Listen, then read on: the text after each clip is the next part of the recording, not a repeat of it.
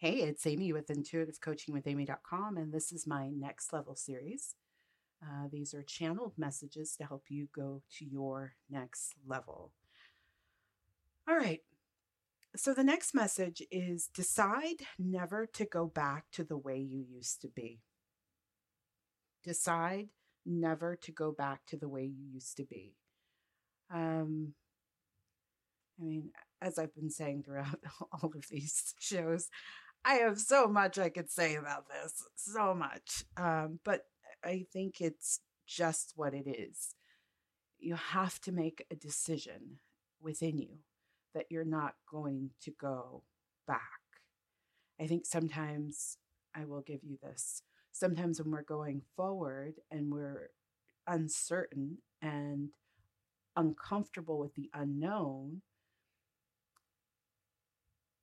we can kind of carry along this fear that, oh, well, I'm just going to wind up back where I was, but you don't have to. And it really comes from going within and making a concrete, strong, powerful, fully engaged decision to not go back to the way you used to be. And I think you need to do this as you're going through the journey. I think sometimes people arrive or get to where they think is arrival and they don't deal with this aspect, and then they can go backwards because they're engaging the thought of going backwards or the fear, the energy of going backwards. This is connecting actually to a larger sign I've been seeing this year in 2024 around going backwards. um, and I think this is the solution because if you are a regular listener to the podcast, I've been talking a lot about, hey, I've been noticing people going backwards.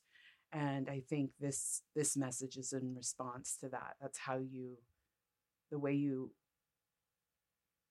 the way you prevent yourself from going backwards is to lock in very early on as you're proceeding towards your desire that you're not going to go back.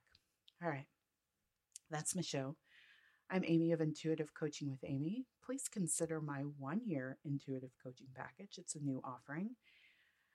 You can find information about that under Work With Me on my website, intuitivecoachingwithamy.com. It's designed to help you go to your next level, help you be a success, and feel confident in that process. Thank you so much for listening to this show. I look forward to connecting with you on the next. Take care of yourself.